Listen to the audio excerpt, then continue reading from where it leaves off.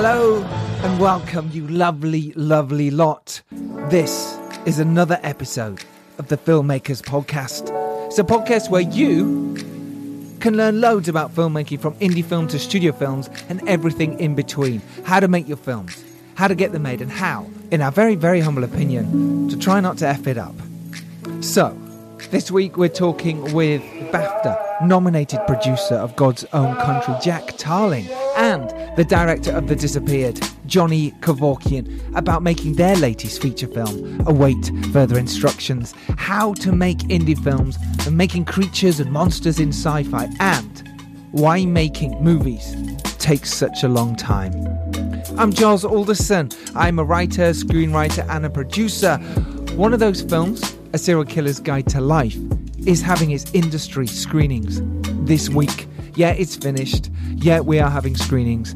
And yes, myself, Stanton, and Poppy are very excited about these industry screenings. So, wish us luck, because we need it. We always need luck as indie filmmakers. So what are you doing to make your indie film this week? What have you been doing? I hope we've inspired you in some way to do that, to write your scripts, to push forward with a project, to involve yourself with another producer to get those films made.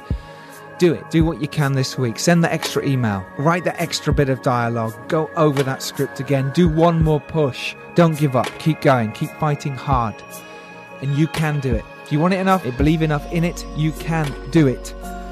Okay, indie film shout-outs time. Oh, we got lots this week. Thank you so much for your shout-outs and replies to last week's podcast with Ian Sharp, the indie film producer who's also a financer. What a guy. Really great podcast. If you've not listened to that, listen to it after this. It's really cool. So because of that, we're giving indie film shout-outs this week for screenings, for your fundraisers, whatever you've got, let us know and we will shout it out. This week's first one must go to Shariah Lashar. I was supposed to do it last week, buddy. I'm really sorry. You set us up with Ian Sharp. You did that. You. So thank you. It's a big shout out to you. Lots of love to you. Thank you. Other shout outs go to Max Cavanham, Kurt Weiser, James Quinn, Sarah Thomas, SJ Charles, and Zombie Flesh Eater Andy, who has an event tonight.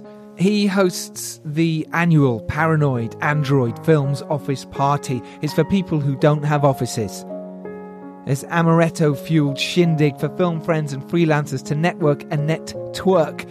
Yes, it's only in Balham, but it's only 2 minutes from the tube, so that's no excuse not to go.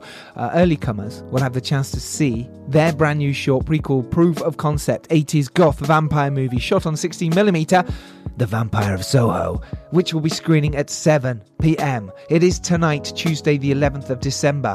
Bring a freelance friend, why not? That is at the Exhibit Balham, SW12 9SG. Head on down. Indie filmmaker, get down there, network, do your thing. You might meet that producer I was talking to you about. You might meet that screenwriter you need, or that director. Do it. Head down. Say hello. I'm going to try and pop along as well. Why not? Nice to see Andy Edwards. Thank you, buddy, for that. Links will be in the show notes. And to Phil Hawkins, who's just set up his film with a PH, Phil M blog on YouTube. Got Film blog on YouTube. He's got this fantastic new channel where he talks about making films. He's been on the podcast, which was episode 14, I believe. Phil Hawkins came on then to talk about how he's made his film in 2 days. He's a brilliant guy and a brilliant director of commercials and movies, and he has his new YouTube channel. So get on it, get watching. Link will be in the show notes. Thanks, Phil. Thanks for all your support. Other shout out goes to Neil Johnson, who lost everything in the Malibu fires, including his red camera, lenses, costume and props. So it goes to show you, if you're out there trying to make your feature film now and you think you've got issues and problems, he just lost everything. So today's the day. Make things happen now, because you never know what will happen tomorrow. It's a huge shout out to you, Neil. I wish you the best and I hope all is good. He also sent me a load of amazing drone footage. His link to that will be in the show notes as well. If you need drone footage, get in touch with him. He's got some amazing stuff. Okay, you want one of these brilliant filmmaking courses for very little money, because I know how hard it is when you don't have that much money to go out and do courses. It's not easy. So we've teamed up with Raindance. Raindance is a brilliant Film School and Film Course Centre. And what they've done for you guys is put that offer back on, which was £39 for the £150 Saturday Film School. Basically, this is amazing. I'm so pleased with this deal that they've given us. It's Europe's most popular filmmaking class. It's Saturday Film School. It's your introduction to filmmaking. It's one day. It covers everything from screenwriting, directing, producing, and how you can break into the film industry. It's launched the careers of hundreds of British independent filmmakers. And the techniques and tools described in this information-packed day are the ones used by filmmakers like Edgar Wright, Christopher Nolan, and me. So you can choose to attend on the 19th of January, the 12th of April, or the 15th of June. And like I say, you can get in for £39 instead of the usual £150 with our special Filmmakers Podcast exclusive discount code, which is Podcast 39. Link will be in the show notes. Do it, you have nothing to lose. We are now officially on Podbean. I've pretty much got all the episodes on there now. So if you're still listening on SoundCloud, cool, it'll still be up there. But why not switch to Podbean if you can? And if you do like this, tell your friends. Pass it on.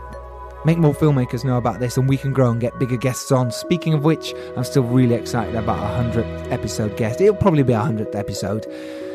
Big director, I can't wait to tell you who it is. And if you do like these, then listen to some of the previous ones if you've not yet, with Mark Strong. Brilliant actor, and that's episode 19. And then we have Timothy Spall, which is episode 58. Learn about screenwriting with Johnny Grant and Nabita Kabilas, episode 61. We've got Stu Bennett, WWE star, talking about Fanged Up, which is Christian James's film, episode 64. Got Dan O'Reilly, Dapper Laughs. We've got Scott Adkins, episode 67. God, the list goes on and on with some brilliant people we've had. Scott Feivelson, Seth Michaels, MJ McMahon, Matthew Jones, Mark Price, Justin McConnell, Mark Gillis, Mike Pesci, Craig Conway on producing, Lucinda Rhodes Thakra on producing, and Daisy Aikens, who talks about working with David Tennant as a debut screenwriter and director. Like I say, we have so many podcasts. Do tell your mates. You can listen to us on, like I say, Podbean.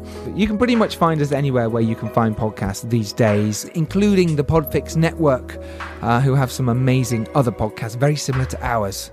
Filmmaking chat and all that kind of stuff. Podfix Network. Link is always in the show notes. Head there and check out some more cool podcasts. So joining us today to talk filmmaking is Jack Tarling, producer of the BAFTA-nominated God's Own Country, and Johnny Kevorkian, director of The Disappeared, who together have recently made the brilliant, twisty and the psychologically fantastic Await Further Instructions. Hello, boys. Hello. Hello. How are you doing? Very good, thanks. I must say. Hello. Thank you for having us. Yeah, exactly. So it's great to be here. It's great. Guess where we are? Well, you know where we are, but listeners don't know where we are. Should we tell them where we are? Tell them where we are. We're in the Picture House Cinema, right? A very famous and iconic cinema in central London. Very Picture much. House Central. Yeah, the Picture House Hidden Central. away in the back room. We've snuck upstairs.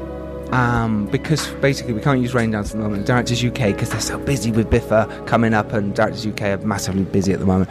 So we snuck upstairs here, and we're recording here. So hopefully this sounds all right for you. Yeah, and a big shout out to Picture House. Thank you so much. Yeah, thank you guys. Although they don't really know we use this officially. They don't use but thank you anyway. Any minute now, they're going to literally open these curtains and throw us out. Get out. Better not. CJ will be joining us in a minute. Exciting. And we'll say hello to him. Yeah, he's late. He's on his way. Right, so this podcast is all about helping people get off their ass and make their feature films or carry on making feature films. Jack is the first ever guest who's been on the show twice. Is that right? Correct. Wow, thank you very much. Is that because none of your other guests have managed to make a second film, or what's happened? Do you know? No. I think it's just because yours is out, and that's really interesting, because a few others have, but we just haven't got around to doing it. But you are the first one. This come on twice. I like that. I was very keen to come back. I chased you up about it. You did as well. But this film is fantastic. Await Further Instructions is a brilliant film. Thank you. I look forward to chatting to that more. Let's talk about your beginnings first. How you started. Obviously, we know a bit about Jack, but we'll come back to you, because people can go listen to that episode full of Jack. Let's talk about Johnny. But let's talk about Johnny.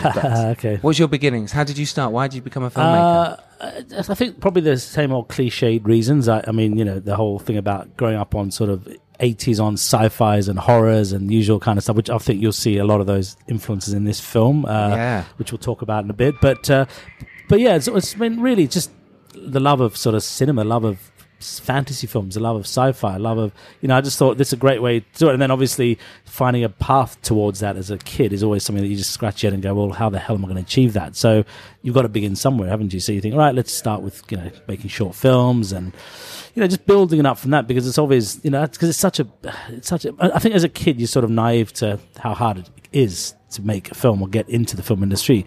So you think, I'll do it. I want to be a filmmaker. Yeah, great. But then it's how you go about it and achieve that is always the big challenge. And but yeah, so I think you just got to start somewhere, because the thing is, one thing I realized was, even applying to film schools, was that it's not just about, okay, well, what do you got to show? You can talk about want to be a director, want to be a filmmaker, but show us something you've made. So of course I went off and started making stuff and making short films. What did you make? What was your first short? It's pretty awful, to be honest with you. Pretty bad stuff. That's good though. But that's the thing. You have to make really bad stuff to learn that it's, and understand, and being told it's bad as well, which I think is really important, because a lot of people shy away, I think, from, especially the early sort of stages of their career, that they shy away from telling you it's crap. Yes, you can swear. Sorry. Telling you, that's not really swearing, but you know what I mean. But telling you it's rubbish. And so I think you need to be told that, and then you start to realize, okay, well, actually, I'll make something better and move up to that. So, yes, it was a film called, what was it called? I think it was called Credible Suspicion. I made that. Credible Suspicion. Awful. Great title. 16mm black and white. Go on.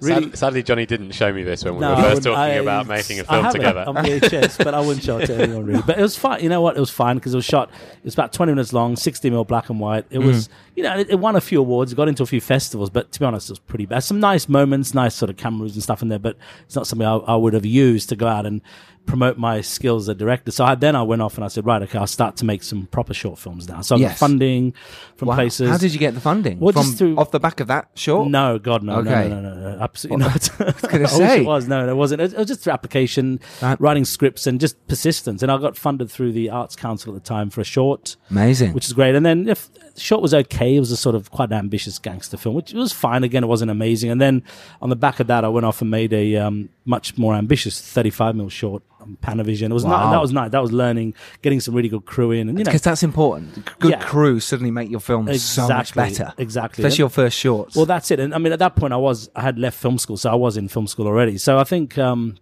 then just making a sort of body of short films, no matter how good or bad they are. But then just each one was better than the last one. I think that's what you learn from. And then, of course, from there onwards, I went off and decided, right, it's time to make features, which is, I don't know if I was ready for it, but my first feature film was trying to lift the worst mistake you can make, a science fiction film, which is like probably not a good idea for your first film, but I'm talking about science fiction, action, sort of, that wasn't a film that you think as a first film you'd do. So, really from that, it was just learning. Do you mean that was one you tried to get off the ground? Or tried to get off the ground. At the time, people weren't ready for that type of film either in this country, genre films. They just weren't ready. They didn't know what genre was. There was just always, genre was like, oh, the Americans do that. We don't do them here in Britain. So I think, interesting. But it's interesting. I'm bringing that film back in now. Yeah, and it's still it's so it still stands up. It really stands out. It does. It's kind of like a 2000 AD style of sci-fi. It's called Fuel, and who's someone's arrived. Yes, CJ, how you doing? You jumped straight in, buddy. Hello, guys. How you doing? There you go. Oh, my entrance didn't work. I was like, I got my hat on and my scarf and my Johnny pleasure. Nice to meet you as well. How are you? Nice to see you. How's it going? Guys, you started quick. Well, we had to just for time, unfortunately. With Johnny has to be somewhere, so we were like, let's get started. Get cracking. So Johnny's just told us about his start. He's made some short films. So Johnny, tell us all again. Let's start again. Where was I anyway? So no, okay. We'll just edit me in to the start of this podcast. No worries. Chaps, excuse me while I just you strip off. He's stripping off now. Crack on, buddy. That's all right. So I find that fascinating that you made. You tried to make a sci-fi feature film. Yeah, it was a comic book graphic novel-esque sci-fi, which at the time was like, people weren't even making. What I was going to say is that too ambitious. Because this is something our listeners will go absolutely, because they do try and make something too ambitious. Well, the thing is, now it's probably easier than it was 10, 15 years ago. So I think that was the thing. I think it was just about the timing wasn't right, but now it is. And now we'll bring it back out again. I've sort of polished the script. We've done a rewrite recently on it. So it's now, so it's definitely ready now to get back out there again. Also, I probably wasn't ready either. So now I was going to say, if you're looking back now, if you'd had made that movie, Do you feel it would have been as good as you could make it now? Probably, because I probably would have ended up making it as a very small, under the radar, under $1 million, really gritty sci-fi. Which probably would have been better, because that's the way I was pushing it towards. Whereas, as opposed to going the bigger route, I think the problem was it ended up in different hands of people, which were each person, production companies or various people said, "Oh, let's push it this direction." And it just became worse and worse as it went along. I just thought it lost its original. What it was originally, it lost that sort of, and I think I've pulled it back to that again. Development can happen quite a lot with films. That's happened with you, CJ. It's happened with me, where you start developing something and you've got something really cool and indie-ish, and suddenly it gets in development hell and it goes off in a different direction. Became it basically was becoming Demolition Man. I kid you not. There you go. I know I brought that up again, but that's what the but it was but it was this thing. It was quite sort of depressing. And then in the end, I just shelved it and I thought, don't do it. Johnny, through that process, 'cause this is what I always say, like, when you have a project, for instance, I met Giles through developing a project which never happened. That's true. So in many ways, good things can come from the things you develop. Absolutely. So was there anything that came out of that experience that you've taken on? Yeah, just to learn how to develop scripts, meeting a lot of people in the industry, meeting a lot of American companies, American producers. So that was always good. It's just learning about the sort of how the industry works, because it wasn't a terrible script, so people didn't say this is a bad script. They just said, right, you're not ready for it. It's just learning that side of it really teaches you a lot. So it was my first entry into the industry, and I think it was a sort of a very sort of it wasn't a terrible experience, to be honest. It was quite good actually, but it was just a very ambitious experience. With my first one, a big sci-fi we were going to make, and I'm so glad we didn't, because if I'd made that like 8 years ago, it would have been horrible. I don't know. I feel I wasn't ready. Maybe I hadn't had the experience you had, but I was certainly not ready to make that film. It was too big. Yeah. Now it'd be fine. You go, no problem. Now you just, exactly. You've learned but also now it's easy to make this kind of films as well, like I was saying before. So I think this is something that I see quite a lot, is just trying to find a film that feels the right first film for the person that's looking to make it. And so I, as a producer, sometimes get approached by people who sometimes do have a really awesome idea, or even they may even have got it to a really great script stage, but if it's just beyond the scale, because as a rule of thumb, for a first-time director, it's very hard to finance them above a certain level. And then you also get the reverse of people that have so little confidence and ambition that they've got a film that's two people in one room talking for the whole time, and you go, I'm pretty confident we could get this made, but I'm not sure it's going to have a huge life unless you've got something truly outstanding in that. So it's difficult, but just trying to find something that's ambitious without being over ambitious for a first film, because they are so difficult to finance. I mean, I agree with that, but I think at the same time, we were making a lot of big contacts. We had because we obviously had effects in it. We had the Mill, who were producers on it, because they were going to finance it. Mill was the effects house and stuff. So we managed to get some decent people behind it. So I was saying, oh wow, this is happening for my first film, but it just obviously what went wrong with it was the fact that it just became this completely different film through various stages of development, and just thought, this is not the film I want to make anymore, because it's awful in the end. So now that's sort of what happened in the end with it, really. So right. But then you went on to make your first feature film. Then I went on and did and set up another project, which I don't want to talk about too much, but anyway, I was meant to make that as my first feature, which with a horrible experience. This was before The Disappeared. This is before. This is a good horrible experience. Can you give us a snippet? Because I tell you why this is. For anyone that you ultimately you'd have learned probably the most from that bad experience. Well, I found a script, which is quite a cool, low budget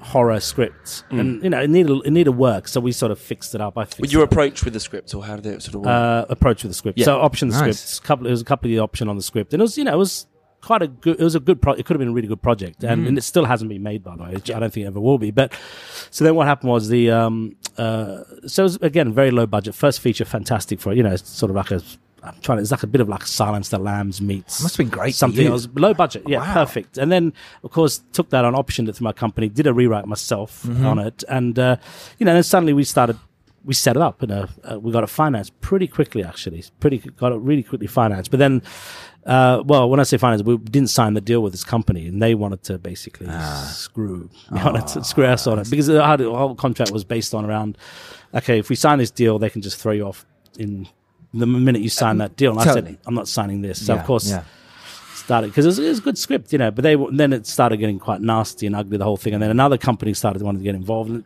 suddenly, as it gets too big, they wanted to make it big. That's the thing. It shouldn't have been that. You become a problem, because you're a first-time director. And so now we can get a big director. Exactly. But of course, I had the rights to it, so that was the problem. And then in the end, my lawyer screwed me on it. What? She basically engineered it in such a way that she took it off me. But in a way, I was so glad to get off it. It was a horrible experience. I just thought, never, ever again. But yeah, I mean, it's good to go through. Cause I've had a similar experience. And it CJ sobers you up to everything. It's horrible. I'm sure Jack has as well. Similar Jack, types. any lawyer stories? Or... No. Good. Lawyers are very clever at getting your stuff off you. But yeah, so anyway. Allegedly. By the way. Well, the problem was I hadn't written the script. I did a rewrite on it, but it wasn't my script. So, of course, it was an option. So I thought, you know what, next one I'm going to just write it. So Disappeared came along and I thought, it's going to be mine. No one can screw me on it. Yep. Got the money and that was it. Got it made on the back of that, really. So it's kind of interesting going through these different sort of twists and turns. I did the same with The Dare. The same. I was like, I'm writing this one. Yeah. Because then no one can take it away from me. Well, that's it, isn't it? And that's it. And then once you do the first one, you don't have to do your second one. You don't have to write your second one or your third. Yeah. If you don't. We've got something behind you. Then you've got proof you can make a feature film. So that was it really. So I just thought, no, never again at that point, and then didn't. So I thought, no one can, take it off you. Cool. So let's talk about The Disappeared because this follows the disappearance of a younger brother, Tom. Matthew Ryan tries to put his life and sanity back together. However, the past keeps coming back to haunt him. He wrote this with Neil Murphy. It stars Harry Treadaway, Greg Wise, Alex Jennings, and Tom Felton from Harry Potter. You had an amazing cast for your first feature film. Talk us through how this obviously got funding and came about. It was through, that was, again, because once I wrote the script, I kind of I sort of teamed up with these private investors and we sort of set up a company together. And the idea was we're going to make a few films together. And then the first one was The Disappeared. This is back in 2007? Yeah, it was around then. Yeah. Okay. So what happened was we, of course, did it. And then the idea was to go off and write the script. We'll give you some money to write the script, which we wrote the script. And then we started developing it after that. So we started to get like Film Forward behind it, did a bit of development with us on it. And then some other people were involved with it. So it was kind of like a nice development process. We weren't under pressure. We didn't have time. We knew we were going to make it. Just they had to raise the money, which they went off and raised while we were writing it and developing it up. And then that was it. Really, we got a pair of casting agents. We had some money to pay them, so they started bringing in all these amazingly young, talented actors to read. Like Harry came in. Then there was Josh O'Connell. He was Jack O'Connell. Jack O'Connell. Yeah, there was quite a few big names that came in to read at the time. Nowadays, you wouldn't get that because nowhere near him. TV's stolen everywhere now, which is fair enough. But yeah, so they came in and we just read, and then Harry came in. There's a scene with his tape recorder in character is amazing, and that was the process. We were just literally full of these amazing actors that came through the door that you would, you think, wow, that's a luxury, to get in your first film. And I didn't know who half these people were because they weren't well known then. Well, they weren't. No, they're young kids. Yeah, and Tom was the only one that was really well known. Okay. And Greg was well known, Greg Wise, and Alex Jennings was in The Queen, I think, at the time. But the younger guys, Harry was still in here. I think he just did Brothers of the Head then, and then, but he was going up. Everyone knew, yeah. Now he has, of course. And how was making the actual film itself then as your first feature? Brilliant, really good. Really good crew. We got really good, and it was great because we had, it was all shot on location, 100% location work. So that was a nightmare, to be fair, because we were on a council estate in southeast London, which is half great and half hostile. So we were dealing with, because you have to, of course, you have to really bring the estate on your side. And if you don't, you lose the estate. Your whole film is going to collapse because you've already shot a certain amount of the film, so you can't just go and replicate that somewhere else. The estate was how did you bring them on site, or how did you? What tactics? Well, it's interesting because they sort of, the kids especially on the estate, because Tom Felton, because still shooting Harry Potter, was still in it, and he looked the same. Well, he didn't really, because he had really short hair. Right. And people didn't recognize he had a hoodie on, so people did. And then somebody recognized him one day, and I said, and the kids came up, and they said, "Is that?" I said, "Come here." He goes, and one of the kids was like the sort of gang leader of this. They weren't nasty kids. They were just but you knew if you annoyed them, they're going to start interrupting your shots. They got time on their hands. Yeah, exactly. And this was over Easter we're shooting, so there was obviously all the kids were around. So I said to him, I said, yes. I said, I'll tell you what. I said to him, if you guys cooperate with us, Tom will give you, each of you guys a photo, each of you guys an autograph. Of course, I didn't tell Tom that. When he found out at the end, I wasn't very happy.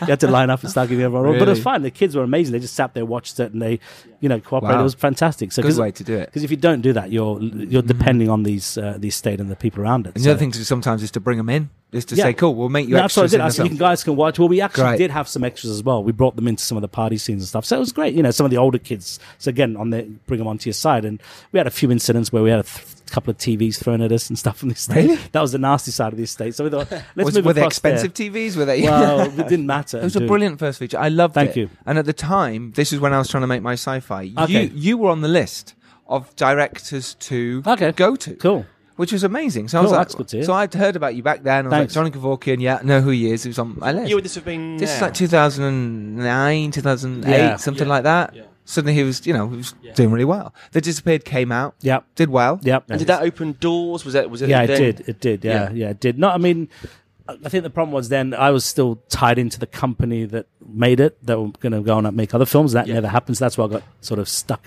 I was in development hell with them for quite a while. Getcha. So I was going to say, because now we've got Await Further Instructions, which Yes. is technically your next film after Yes. The Disappeared.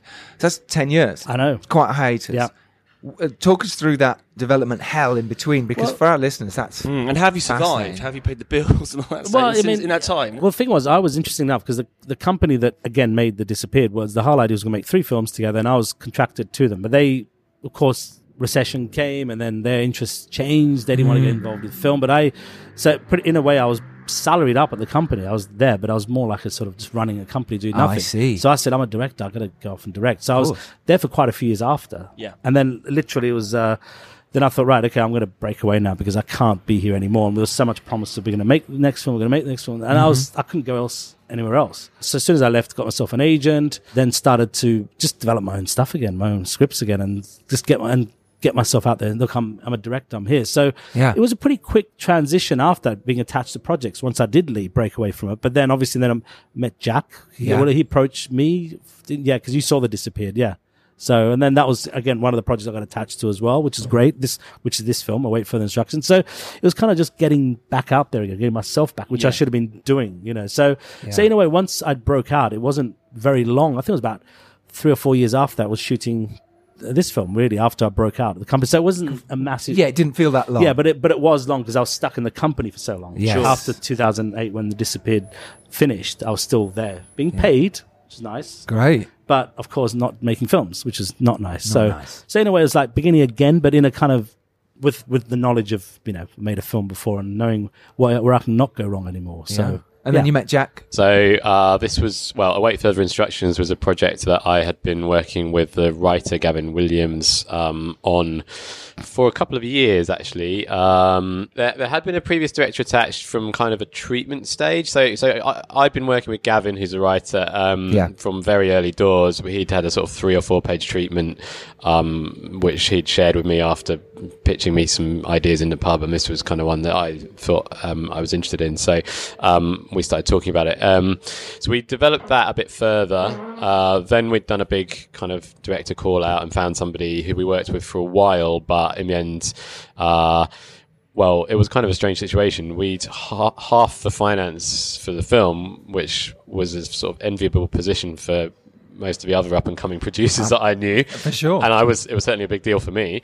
But that director then moved to New Zealand to work with Weta Workshops. So it was an alarming situation that, I mean, much like some of Johnny's early experiences, it's just so difficult navigating everything through, everything that can and does go wrong on trying to put together a first or second or... So that director was a 10th film. VFX-y kind of person.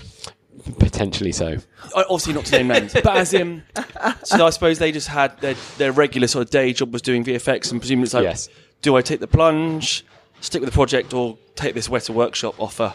Was Yeah, that he kind also of- had another project that was happening in New Zealand with them, so he already had a pre-existing relationship with Sure. Weta. So, anyways, but so we eventually we kind of got a little bit dropped in it because we lost our director when we were half financed. Wow. So then we were looking to find somebody else as quickly as we could, but Needed without- someone with some weight as but well. not but somebody you would want to work Yeah, with. well, yes. I mean, ironically, when you look at what Johnny had done at the point in which we approached him, it was actually quite a lot more than what our previous director had done. So our previous director Right. hadn't made a feature film. So ultimately, we kind of lucked out, and this is the thing that can happen. A door closes and a window opens, and sometimes there's something better through there. Jump out so, of it. Yeah, exactly. With a TV. Yeah. So But that's what we always try and say on the podcast again and again and again, is that when the chips are down, or when you think, it doesn't get much worse than this, just stick with it, because stuff just happens. Eventually Does you stick in there long enough eventually? Yeah. So was there a point at which you were thinking, do we fold it, or was it was the finance dependent on director, or how? No, it wasn't dependent on the director. It just, I thought, didn't look great that our director was leaving the project. Yeah, it was really good that we could legitimately say he's moving to the other side of the world. Like, this isn't a falling out or whatever. Yes. But anyway, we reached out to a number of directors at that point. But after obviously meetings and reviewing people's work and conversations about what this project would be.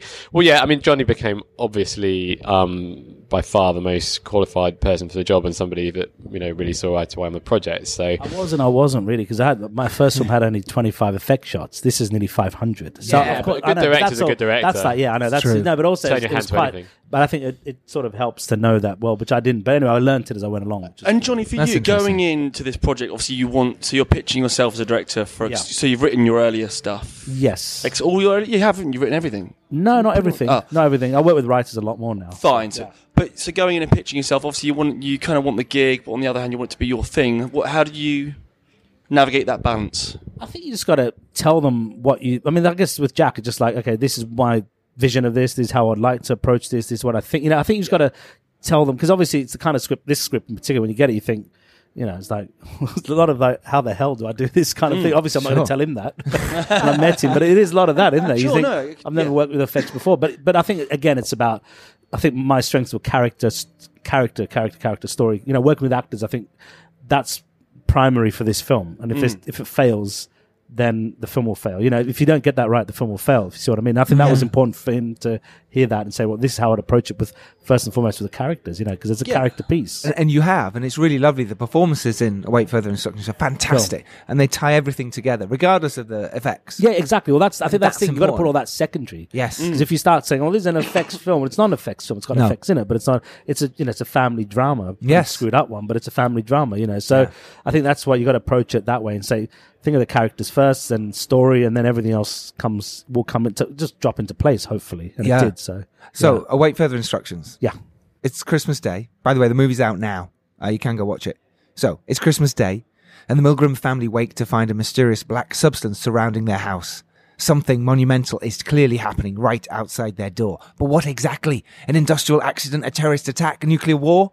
Descending into terrified arguments, they turn on the television, desperate for any information. On screen, a message glows ominously.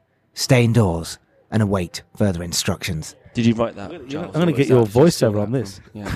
As the television exerts an ever more sinister grip, their paranoia escalates into bloody carnage. Did you write that, or did you? No, I got that from IMDb. I wrote that. Did you write that? It's very good, Jack. Well, with a number of voices in the mix over several Several years, years. it's kind of evolved. But Because IMDb don't let you have too big a thing sometimes, a summary. So you've obviously twisted some there are arms. even shorter ones, but that it's was a strong excellent. one. Thank It stars you. Sam Gittins, Nirja Naik, Abigail Cruttenden, David Bradley, Grant Masters, Holly Weston, who I nearly cast in The Dare, interestingly. Very Yeah, good. She's great. She's great. And Chris Sadler as Scott. I mean, look, great cast. Again, great sci-fi film. Brilliant British independent film. Will you allow me just to interject for one moment? No. I was going to say, for your listeners, I've got a little surprise for you both here. Oh. So we've got... What? Listeners, we Look have a at this. black Christmas cracker. Spot on the table by Jack. Are we allowed This to? is We're very pulling festive. this. We're Okay. pulling this. Okay. Put Here in we the go. cracker. Ready? 3, 2, 1, jars. Yes. Oh my I God. have one. What now? No way. Now what has fallen out of that? It's a syringe. It's a syringe. Have I got to do this now? Wait, I've got to inject oh myself. my gosh. You know you want This to. is Oh awesome. wait, there's a hat. So I've got a party That's hat, really and we've annoying. got one. Oh, okay, we've got a little note here. Christmas joke there. This is a joke. Okay. Well, it's not a joke. One. This is a joke. Wait a minute. One of your number is infected. Isolate them. There's a finger, which has got a USB stick on the back of A it. severed finger. A severed finger. Sorry, USB stick on the back of it, and a needle. This is amazing, Jack. Thank you. Thank you for that. That's That's Early really cool. Christmas presents. So basically, thanks, guys. We've taken a snap, and we'll add it. to yeah. add it to Maybe the- we should. We can do some more snaps of it later. this It is would great. be good, So and there's a few more clues for your Listen to listeners. spoilers. Anyway, Yeah. these things relate to the film. They really do relate to the film massively. Just taking a photo of that. That looks really cool. How many of these did you make that especially for us, by the way? There's a little production line for them. I love that. I really love that. And the plan is to sort of screenings, giving these out. What's the plan with these? Yeah, we even used them a little bit when we were pitching the film, trying to finance it.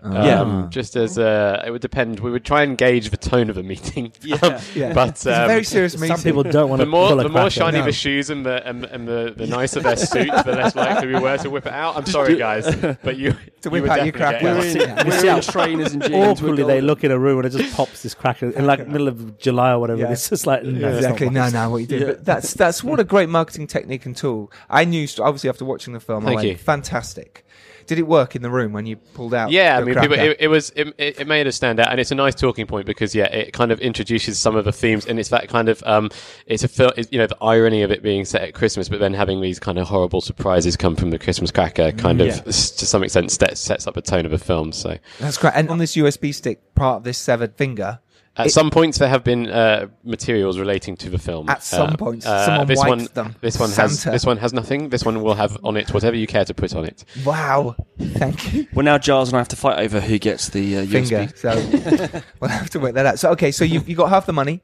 Yes. At this point, you've now got a brilliant new director on board. How did you get the rest of the funds to make this? Fantastic film? Firstly, we went about losing the money that we did have. No. So you went about it. Was that a lot of hard work to losing money? Or, it was hard. It was hard. Was that as a result of the losing the director, or what happened? No, it wasn't. They were thrilled with Johnny, but the thing with that was that that money was a time-limited offer of about 4 months. Okay. And we had to find match in that time. So that was the first time that I had nearly managed to finance a film. Again, credit to Johnny for hanging in there with us because, his first experience was with half financed this film. He joins a team. Within 2 months, all the finance has fallen away. But to be fair, it was a lot smaller the budget then, wasn't it? So it was secretly glad.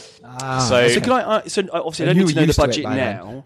But what in the early days, with no credits to your name at the time, Jack, what were you trying to raise? Just again for other producers, potential producers listening. Initially, Gavin, the writer, and I had seen this, and we were very much pretty green at that point and in shorts kind of world. We had seen this as microwave kind of level, which at the time was only like 100k. So there was like a film called Mum and Dad made. We were kind of like, this could be, because this is all in one house. And let me clarify now that is not the budget that the film was shot on. So then when we had part financed it, the budget at that point was 250,000. So we had 100k equity offer, and there'd been a tax credit and so on. But ultimately, the film was made for a much higher budget than that, which I can't divulge right now. No, don't have to. But, that's fine. I mean, this is the other thing, and like we were saying about, a door closes, but it might sometimes be better in the long run. I mean, we would have ruined this film on that budget. Would have not ruined it, but I think it wouldn't have been as effective as it. I mean, it would have still shown the stuff there, but probably would have been like a quick snippet of like half a cable or something very. It would have been very low grade. Sure. So that's the thing. A week or two less shooting potentially, or a week much less time. Yeah, much less. How long was your shoot for the? How long was your shoot for this? 5 weeks. 5 weeks, and we had 1 week of the effects at the end. Yeah, okay. So that's 5 weeks, including that one. Including that 1 week. So that was just for effects. Yeah. So that was, you lost. Amazing. So I suppose you got your cast down to a minimum for just your shooting plate shots and. Well, there's a lot of it's in camera. Yeah, it is all in camera. Yeah, there's a lot of reversal. Shots. Yes. Well spotted. Most people say stop motion, but it's not stop motion. Yeah. Well, it's what's interesting. Really well done. Really it's the shutter speed was at a certain certain speed, which gave that stop motion-y feel to it, but it's not stop motion, which is interesting. So, and also the performances are really good because when you reverse, you can get a sense that it's. Well, I had them acting backwards. I say which was a real. So you rehearsed it because they did a great job. They thought I was going mad. They just thought, what the hell? I said, just go backwards. And Sam's going to me, what are you talking about? I said, just act backwards. He goes, so do you play it out forwards and then feel it in reverse? Yeah, so it all looks like it's all going the right way. It works really well. Yeah, good. Yeah, it was a bit of a. Because there was quite a lot of that going on, because obviously there's a lot of those motions and they're wrapped around the cables. They have to act in a certain way, you have to go back. Well, you've got that continuity of movement as well, so they move into one shot, the next one, they reverse it. Exactly. Otherwise, it looks silly, because I've seen it so many times where people, if one thing's going one way and they're going the other way, it just looks little giveases, aren't they? You've got to be really careful. Exactly. So, I didn't know that you've gone backwards. Yeah. I'm so Only impressed for, by I mean, that. there's a whole not everything, range of but yeah. different of course. tricks and techniques to make that sort of 10-minute sequence at the end. But yes, some of the, I think, most effective shots are done that way. There are, and this is the moment where a lot of the sci-fi is happening. Without spoiling too much, it's incredible what you do, and it really makes the film really special and different. It Thank really you. does. It's fascinating. Thank you. Did you always plan that from the start? Was that always in the script to have it that way? I mean, that sequence was Well, always the in the whole script. last- That 10 scene was always in the minutes. script. Yeah, it was a Yeah. question of what parts of that sequence remained or what parts of it worked and didn't work. But yeah, that was always there. So it was just really a question of, I mean, it was about, like I said, when I first got the script, I thought, okay, how do I achieve this? It's like, right. And I'm thankfully, it took us 5 or 6 years to finance it. By that So, point, Johnny by worked that it point, out. I figured it out. No, I actually cracked Great. it one afternoon, to be honest, because I was scratching my head. Seriously, is that it clicked, and I thought, right, okay, this is how we're going to do it. Because there's so much things going on. And I think for me, it's also about the logic of it. Because I think it's nice to have all these cool, unusual sequences, but it's got to tell a story. So I had to really map that out quite well to be able to tell a story and make sense. Because also, when you're trying to explain it to the cast and crew, you need to be able to understand what's going on to tell them what's going on. Because they're going to go, what the hell are you talking about? Because it's just a lot of the film, especially that end sequence it's just weird. It's just bizarre. You think, I've never seen that before. And so, of course, then getting Steve Trumbull, who's my creature, he does a lot of my design concept stuff and creature stuff in the past. Okay. So he's just start from there, just a blank page and start, okay, working it up. I know it's described in the script, certain things about the TV and stuff like that being this, but then you design it, then you think, right, okay, how do I make this work? That's the you big definitely challenge. developed a lot further with Stephen in terms of the actual look of the creature. Exactly. And Just so to on. give it a sort of if there were to be a give it an creature. identity. I think. there were to be But it had to be creature a in the monster. film. It had to be an identity, didn't it? It had to be something that was believable, and also not too OTT, not too ridiculous. But then you take it to somebody else. Then through a friend, her husband Dan Martin, got him involved because I didn't realize he did practical stuff. He was the effects designer. Yeah, he was the effect. He did Right. animatronics process. He did the whole lot basically. So he then had to start to go, right, can this work? This stuff on paper, these drawings, can they actually become practical? Can they work? Can they actually look good on screen? So we had to start playing around with that. So that was a long process, but it was good. It was good to be able to do that. Was there ever a point where you think this might not work? Absolutely. I mean, always points, but then you just think, got to do it. Just got to try it and make it work. But then Gotta do it. there's a point I knew it was going to work because I just thought, right, okay, I've got enough here to be able to tell a story and make it believable enough on screen. I think also a lot of it was about not showing too much. Yeah. I mean, we show a lot, but I mean, not showing the mechanics, not showing the sort of joints. That's the because that's the danger of these films. You just think you can hold a camera for too long on something and suddenly, that looks fake. Certainly does. Yeah, absolutely. So, but there was a lot of that going on. So yeah, there was points because again, it's stuff that we hadn't done before. I hadn't done before, and till it's up there till you see it. But then I knew it was working because when I was seeing it on the day, I just thought it's starting to work. Well, VFX on when you're shooting them feel so lame when you're there on set with crew around you. Yeah. Well, It's always luckily, like, it was I know this is going to practical. work. We can, Well, the thing about because it was there in the flesh, physically there. I knew that's how I could tell it's working. Because you could see it. Even on the day, there was. I mean, obviously, we did a lot of touch-up work on it in post, but there was always something there in the room. Yeah, and because you could get a pretty good sense of what it was You going to could, be. exactly, because you could see it Which is through important this for the actors, I monitor think. and stuff. But also the thing was, obviously, if it was all purely CG, thankfully it wasn't, and never was going to be. And you But, can tell it didn't. but then you wouldn't be able to see it for 2 years or a year later for a film like this. So that's the other problem. So you don't know what's going on, but at least you could see it there and know it's what's happening there. Did so. you storyboard heavily? Yes, or yes. Everything, Just the dialogue? end. No, just the end. the end, yeah. To be honest with you, I did that my first film. I thought, I'm going to storyboard the whole film. I'll shoot it in really quickly. It's just such a pain. You just sort of, I thought, don't storyboard. I didn't storyboard the dialogue stuff. I just shot listed, and then I storyboarded the entire end because also people had to see it and what's plan it it. supposed to look like? Yeah. Where the The more it's going to technical, go. effectsy Exactly. sequences, So, maybe one and or also two in the the middle of the film. fights as and the stunts, that stuff was storyboarded as well. So that was being So storyboarded. with your, because it's all contained one location, did you just sort of, for dialogue scenes, because you've got a lot of actors, a lot of eye lines, all that sort of stuff, on the day, did you run through that? Was it? How did you manage rehearsed on the Because set. that can slip you up quite easily. Yeah, can't it can. Rehearsed Didn't. on the set. Right. Basically, rehearsed on the set.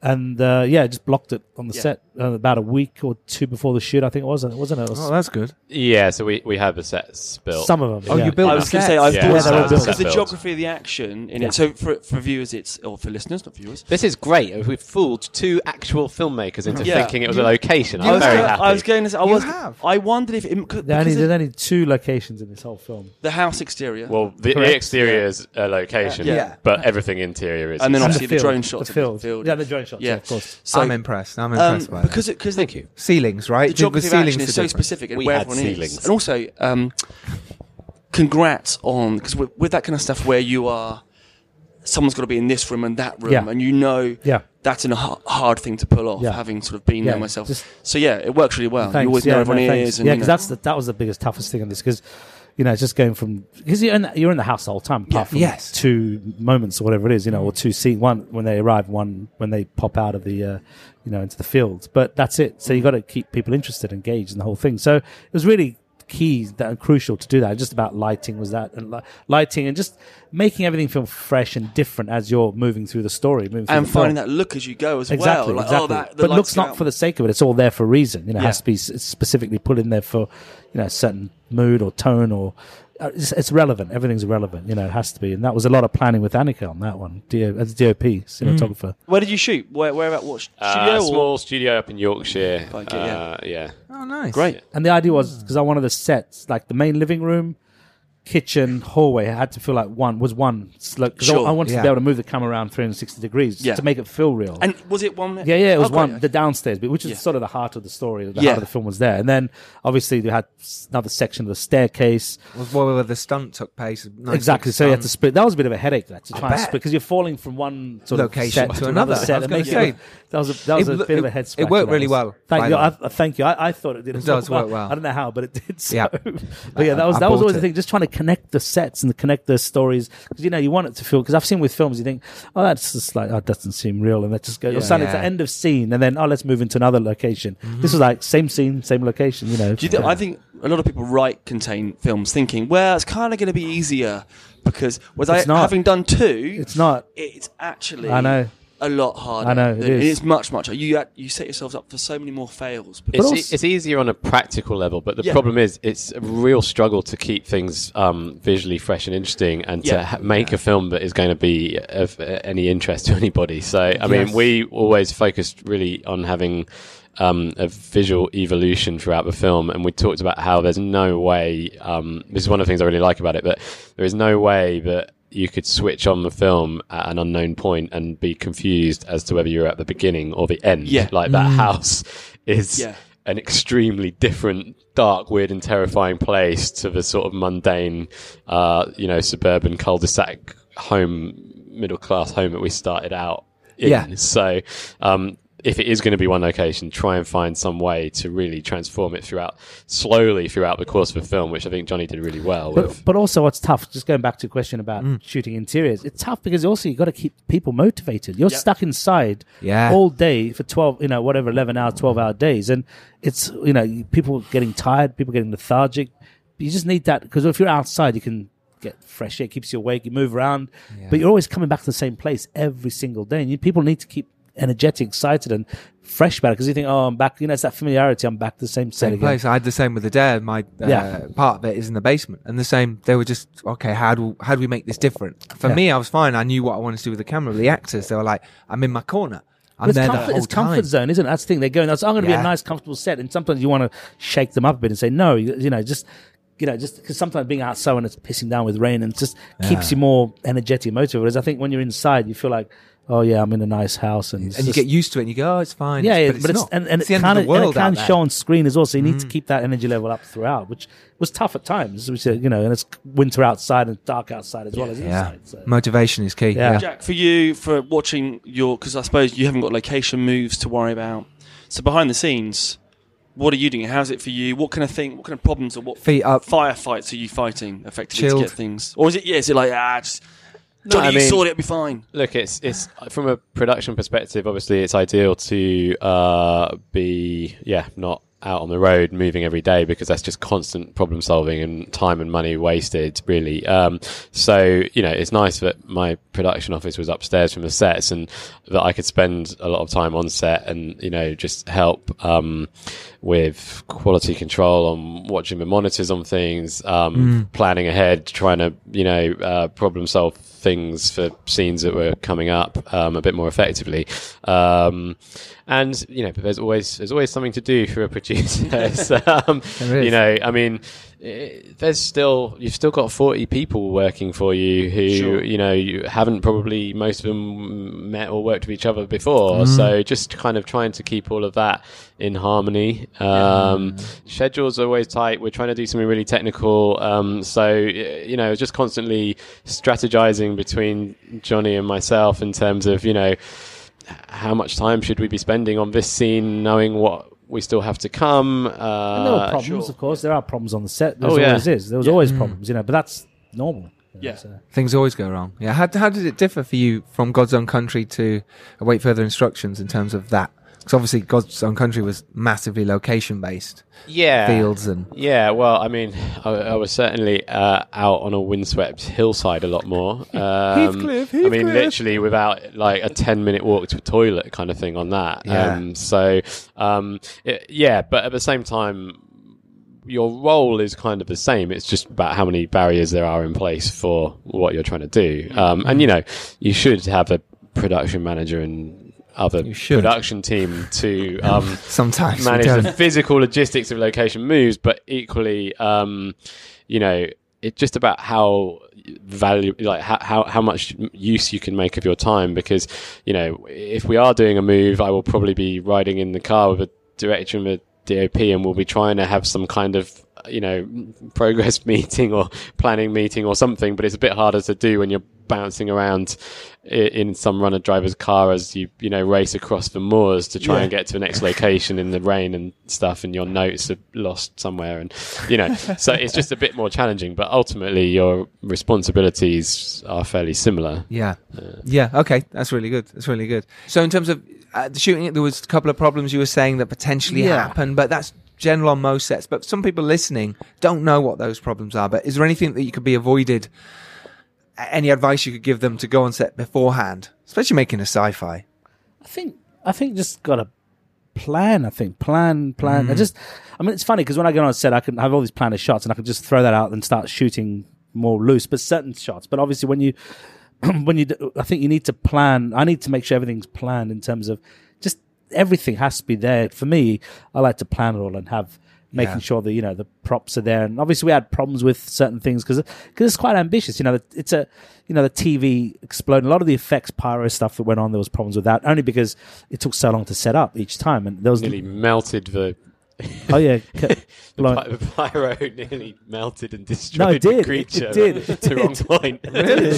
Yeah, that was interesting because it just blows up. The TV's blowing up, so of course it caught on fire, and they were putting it out. But of course the creature's going at the same time. Oh my gosh! So we didn't have Plan B. There was no second creature. No, that was an expensive build. So yeah. So there's lots of things like that. Let's quickly put that TV out. Yeah. Going back to what you're saying about some directors can just rock up and put a camera. I'm always impressed that Steven Soderbergh, someone like that. Spielberg does that. There are a lot of them do that. They put like 10 in a room and go, we'll sit where you want to sit, and let's just see what happens in the camera. I'll just. I guess you've got time, maybe more, but even so, it's still like. But they don't rehearse a lot either. They don't like to rehearse, so they just do it. I think again, it's a lot of experience. Really good camera person, most likely really good, great grip or a great camera operator. They can just, very important. As soon as you say move, and they'll just do it. I think that really helps a lot because there's so much.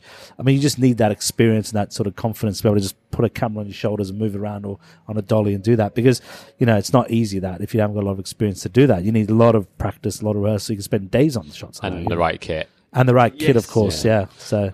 Yeah. Something else I would maybe recommend to people is if you've got costume for a character, or if you've got a particular prop that's quite key, or even dressing that's background, but anything that's going to appear in front of camera, or if you've got a prosthetic that's being made for you by somebody, just try and get sight of that before it's going on camera, because with the best will in the world, sometimes your explanation of what you want isn't quite delivered upon, and that might be due to not quite understanding what you were asking for, or it might be that the actual quality of the make of that thing isn't quite right, or whatever it is. But if you can, just try and have a review of let's see the character in their costume the day before we actually, and then you can run out and change an item if needed.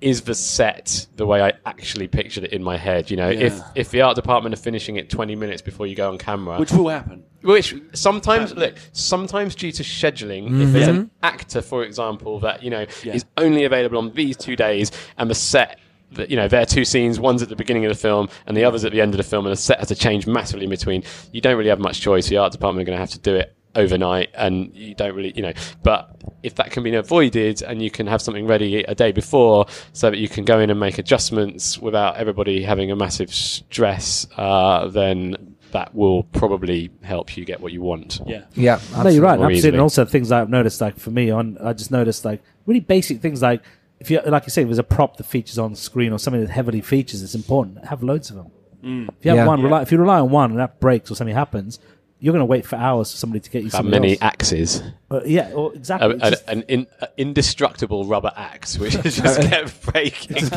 the really simple things like that, because honestly, they will hold you up and they will cost you days of shooting as a director. That's so frustrating. How often have you had, like, you've had these pre-production meetings, but then you get on set and they bring you something. Oh yeah, by the way, that's the only one we've got. And you're like, exactly. what? That's the problem. But again, it's hard to keep on top of that. It's hard for them, I understand, because they're going, well, actually, do I get 5 axes or 5 it turns out bottles, they didn't have or the do money I get, for then somebody don't get anything else? It's just, I understand that, but I think it's prioritizing those things. And, maybe for mine, I should directly say, right, I don't care what happens, we're going to have 5 of those, because that's going to feature, and we're going to screw ourselves if we don't, if we lose time on that. I don't care about the hat or whatever it is, prop, you know what I mean? Just things that you should compromise and say, but that's what we need to not lose. Well, you're being clear about your priorities. That's important, because there's no point in people having spent tons of money on something that's not that important and then not being able to... Yeah, and also because you will lose time, because what will happen is suddenly that axe will break or something will break, something won't work, and then you're going to sit and wait.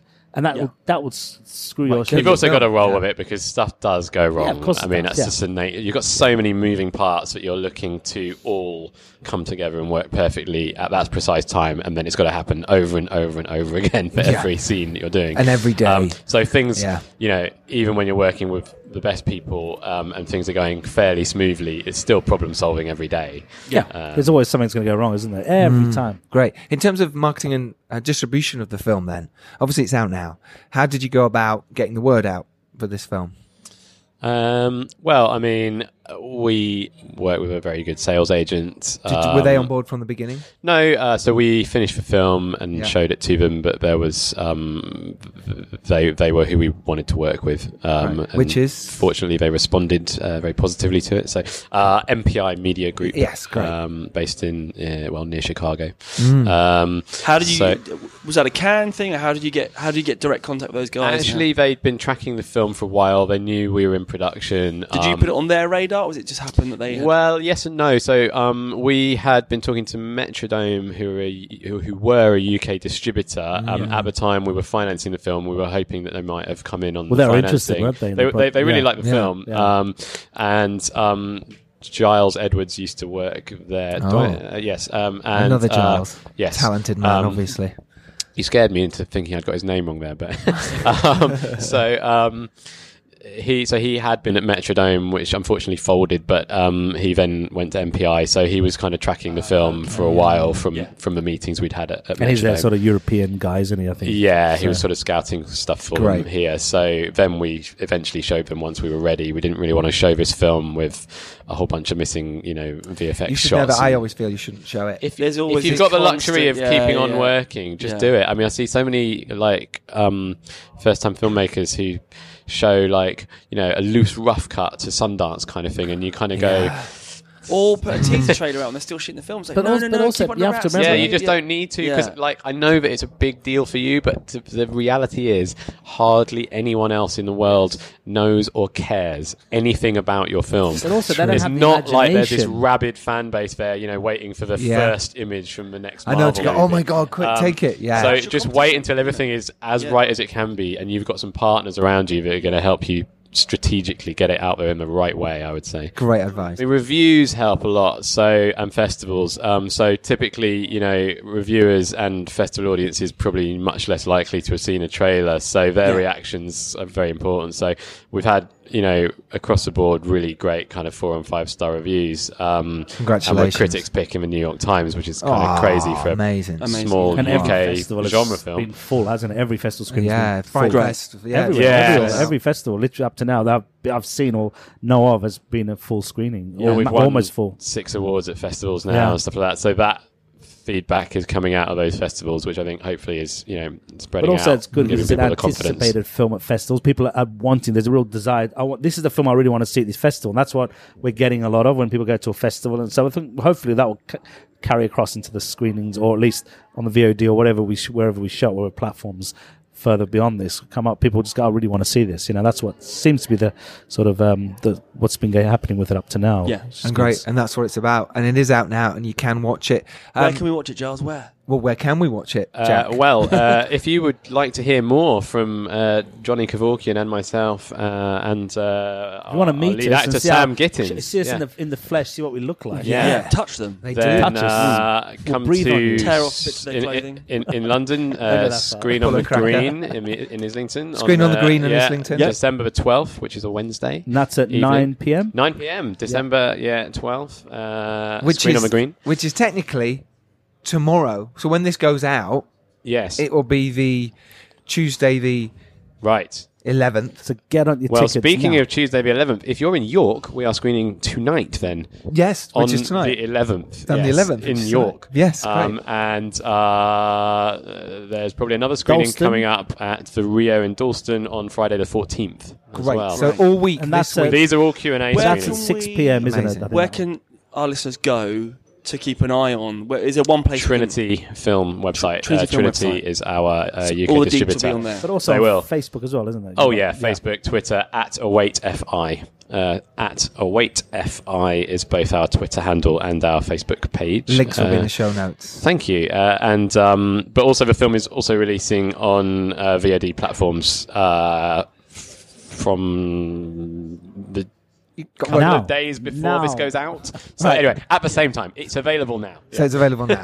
That's brilliant. So you can go get this film. You can watch If you it. can't make it to one of our screenings, then absolutely. But I'd suggest go watch it at the cinema. Yeah, absolutely. First, it if has you it can't it do has that, then- a full impact and a nice Yeah. screen. Yeah. Yeah, absolutely. I'd suggest do that. And then you get to hear these boys do a Q&A, especially with Sam Gittins as well. Sam Gittins, yeah. Brilliant. Do that. You're going to love it. The performances in this film are brilliant as well, so that really helps, as well as it's just a wonderful film. So the film's out now. So technically, what's next? Wrap up of, do you know what's happening? It won't be 10 years, I'll guarantee, for the next one. I promise Maybe you that. 11 Can you years. It's 12 guarantee? years. No, it won't be 10 years. Now, I can't say because there's a few things I've been considered for, a few things I've been offered. And so Great. there will be something hopefully in the next few months. Hopefully this should be coming, either TV or feature, one of those two. But I may squeeze off another low budgeter in the meantime. So, But there's a few things bubbling, but it won't be 10 years, I promise you. Good man. In I this like genre, that. in this I hope similar not genre, too, because so. your films are fantastic, Thank Johnny. you very much. And I'll keep making I've films, missed don't worry, you. till I'm still alive. Thank you. And Jack, you on a roll? What's next? Yeah, I mean, it'd probably be a while as well, but there's a number of films that are in development and financing, but these things take time to get them right. They do. They do. But these two films you've just had out, well, they're Wait Further Instructions, which is out now, and God's Own Country, puts you in massive good stead in terms of, hi, I'm here. GOT and AFI. Is your next one going to be also? Yeah. Three. Yes, I'll make sure it is now that you've pointed that out. Good, yeah. Just put a the at the front. That's your thing. That's Yeah. your, And start with the letter A. So start Await Further Instructions, Yeah. obviously goes to the top of the list. Yeah. This was considered. Was it actually considered? It was it? considered. Yeah, The Jack title was- used to be Further Instructions. And you cleverly went, make it Await. Congratulations. Also a call to action. Yes. Yes. Yeah. It's great. This is brilliant. Love it. So where can people follow you on your socials yourself? Yeah, so my Twitter handle is @Shudder Films. Ooh, you made me shudder when you There said you go. that. I'm already following you, so it's great. Yeah. Yeah. And go on, Johnny. I'm And not we will a- be tweeting about this a lot as well. Yeah, about the podcast, podcast, of course. the film being out, that kind of thing. Johnny, Oh, sorry, yes. Through a lot of pressure, I'm not on Twitter yet. through a lot of pressure. Through a lot of that. pressure. Well, then to you be got honest. pressured off of it. To be, Oh, no, to get be off on it. it, but I'm not on it yet. But I just my Facebook page, Johnny Kevorkian. That's it. Yeah. Right, Yeah. okay. So you can follow me on that or contact me on that. So Yeah, yeah, no website. no website. No No, website. I used to have one, but I just Oh, we've got a website. Shudderfilms.co.uk. No, Jack, say it like you did earlier. Shudder. Shudderfilms. Thank you. .co.uk. Yeah. So, CJ, where can people follow you? The usual at CJamesDirect on Twitter, and that's pretty much it. But that'll do. That'll do. Yeah, you can find me. I don't do it. I haven't written anything on it for a while. It's about time you. I've got nothing to talk about It's the right yet, time you retweet but, the podcast. Oh yeah, I'll do that. Yeah. That's why I get lazy and I forget that Twitter exists, and then. Don't worry, I tag you in everything. Thanks, buddy. Yeah. Yeah. And you can follow me at Giles Alderson. Follow the podcast at FilmmakersPod. Go to thefilmmakerspodcast.com where you can get our back catalogue of many, many podcasts now, all about filmmaking, indie film, screenwriting, and how to get off your ass and fucking make a film. First swear word of this podcast. God, Wow. crikey. That's Heavy. Yeah. Got really aggressive of our listeners. Well, Gosh. sorry, guys. No, you're right. do. Do it. If you don't do it, you'll never know. You got to do it. I think too many people talk about making films. I think you've just got to make something, even if it's bad. Just do it. It's easy to talk and tweet about it. It's hard. It's easy to make films now. You know, it's not like you need to go and get film and prints and get processing and all that. No, do it on your phone. You can do it on your phone. Just make a short film. Do it now. Thank you.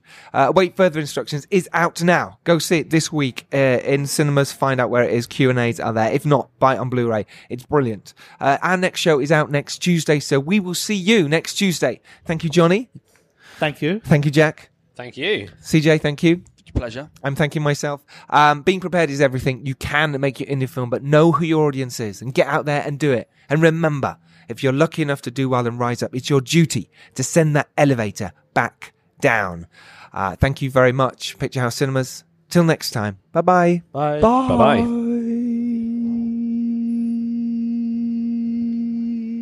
Stop. That's the idea they're going for. Brilliant, I was going to look at the whole time. That was a lot of fun. That was very good, guys. Thank you. Pleasure as always. This was a podcast from the Podfix Network. You can check out more shows like it at podfixnetwork.com.